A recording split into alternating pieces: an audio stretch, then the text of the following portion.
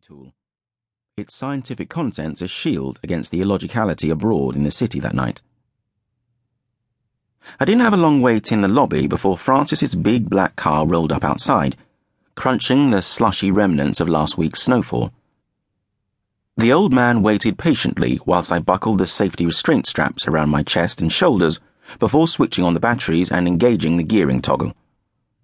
We slipped quietly out onto the cobbled street, powerful yellow headlamps casting a wide fan of illumination.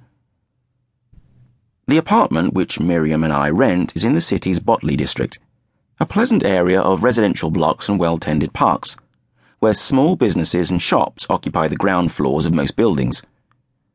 The younger professional members of the better families had taken to the district, their nannies filling the daytime streets with prams and clusters of small excitable children. At night, it seemed bleaker somehow, lacking vitality.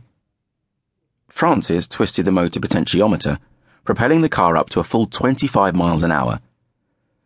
"You know, it's at times like this I wish the Roman Congress hadn't banned combustion engines last year," he grumbled. "We could be there in half a minute." "Batteries will improve," I told him patiently, "and petroleum was dangerous stuff. It could explode if there were an accident." I know. Lusting after speed is a short's way of thinking. But I sometimes wonder if we're not being too timid these days. The average citizen is a responsible fellow. It's not as if he'll take a car out looking to do damage with it. Nobody ever complains about horse riding. There's the pollution factor as well, and we can't afford to squander our resources. There's only a finite amount of crude oil on the planet, and you know the population projections. We must safeguard the future. We're going to spend the rest of our lives there. Francis sighed theatrically. "Well recited. So full of earnest promise, you youngsters." "I'm 38, I reminded him. "I have 3 accredited children already. One of which I had to fight to gain family registration for. The outcome of a youthful indiscretion with a girl at college. We all have them." "A child," Francis said dismissively. "You know, when I was young, in my teens in fact, I met an old man who claimed he could remember the last of the Roman legionaries withdrawing from Britain when he was a boy." I performed the maths quickly in my head. It could be possible, given how old Francis was. "That's interesting." "Don't patronize, my boy. The point is, progress brings its own problems. The world that old man lived in changed very little in his lifetime. It was almost the same as the Second Imperial era. While today, our whole mindset, the way we look at our existence, is transformed every time a new scientific discovery drops into our lap. He had stability. We don't.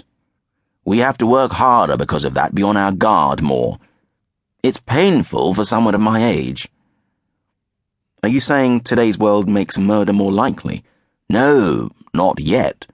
But the possibility is there. Change is always a domino effect. And the likes of you and I must be conscious of that above all else. We are the appointed guardians, after all." "I'll remember. And you'll need to keep remembering it as well, not just for now, but for centuries." I managed to prevent my head from shaking in amusement. The old man was always going on about the uncertainties and dangers of the future. Given the degree of social and technological evolution he'd witnessed in the last 400 years, it's a quirk which I readily excuse. When he was my age, the world had yet to see electricity and mains water.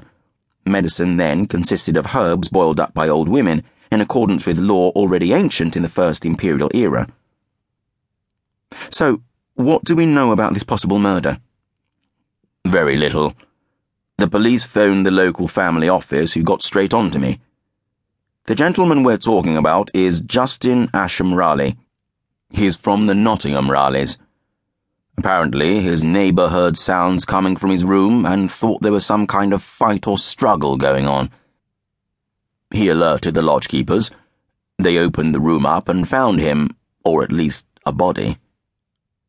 "Suspicious circumstances?" "Very definitely, yes."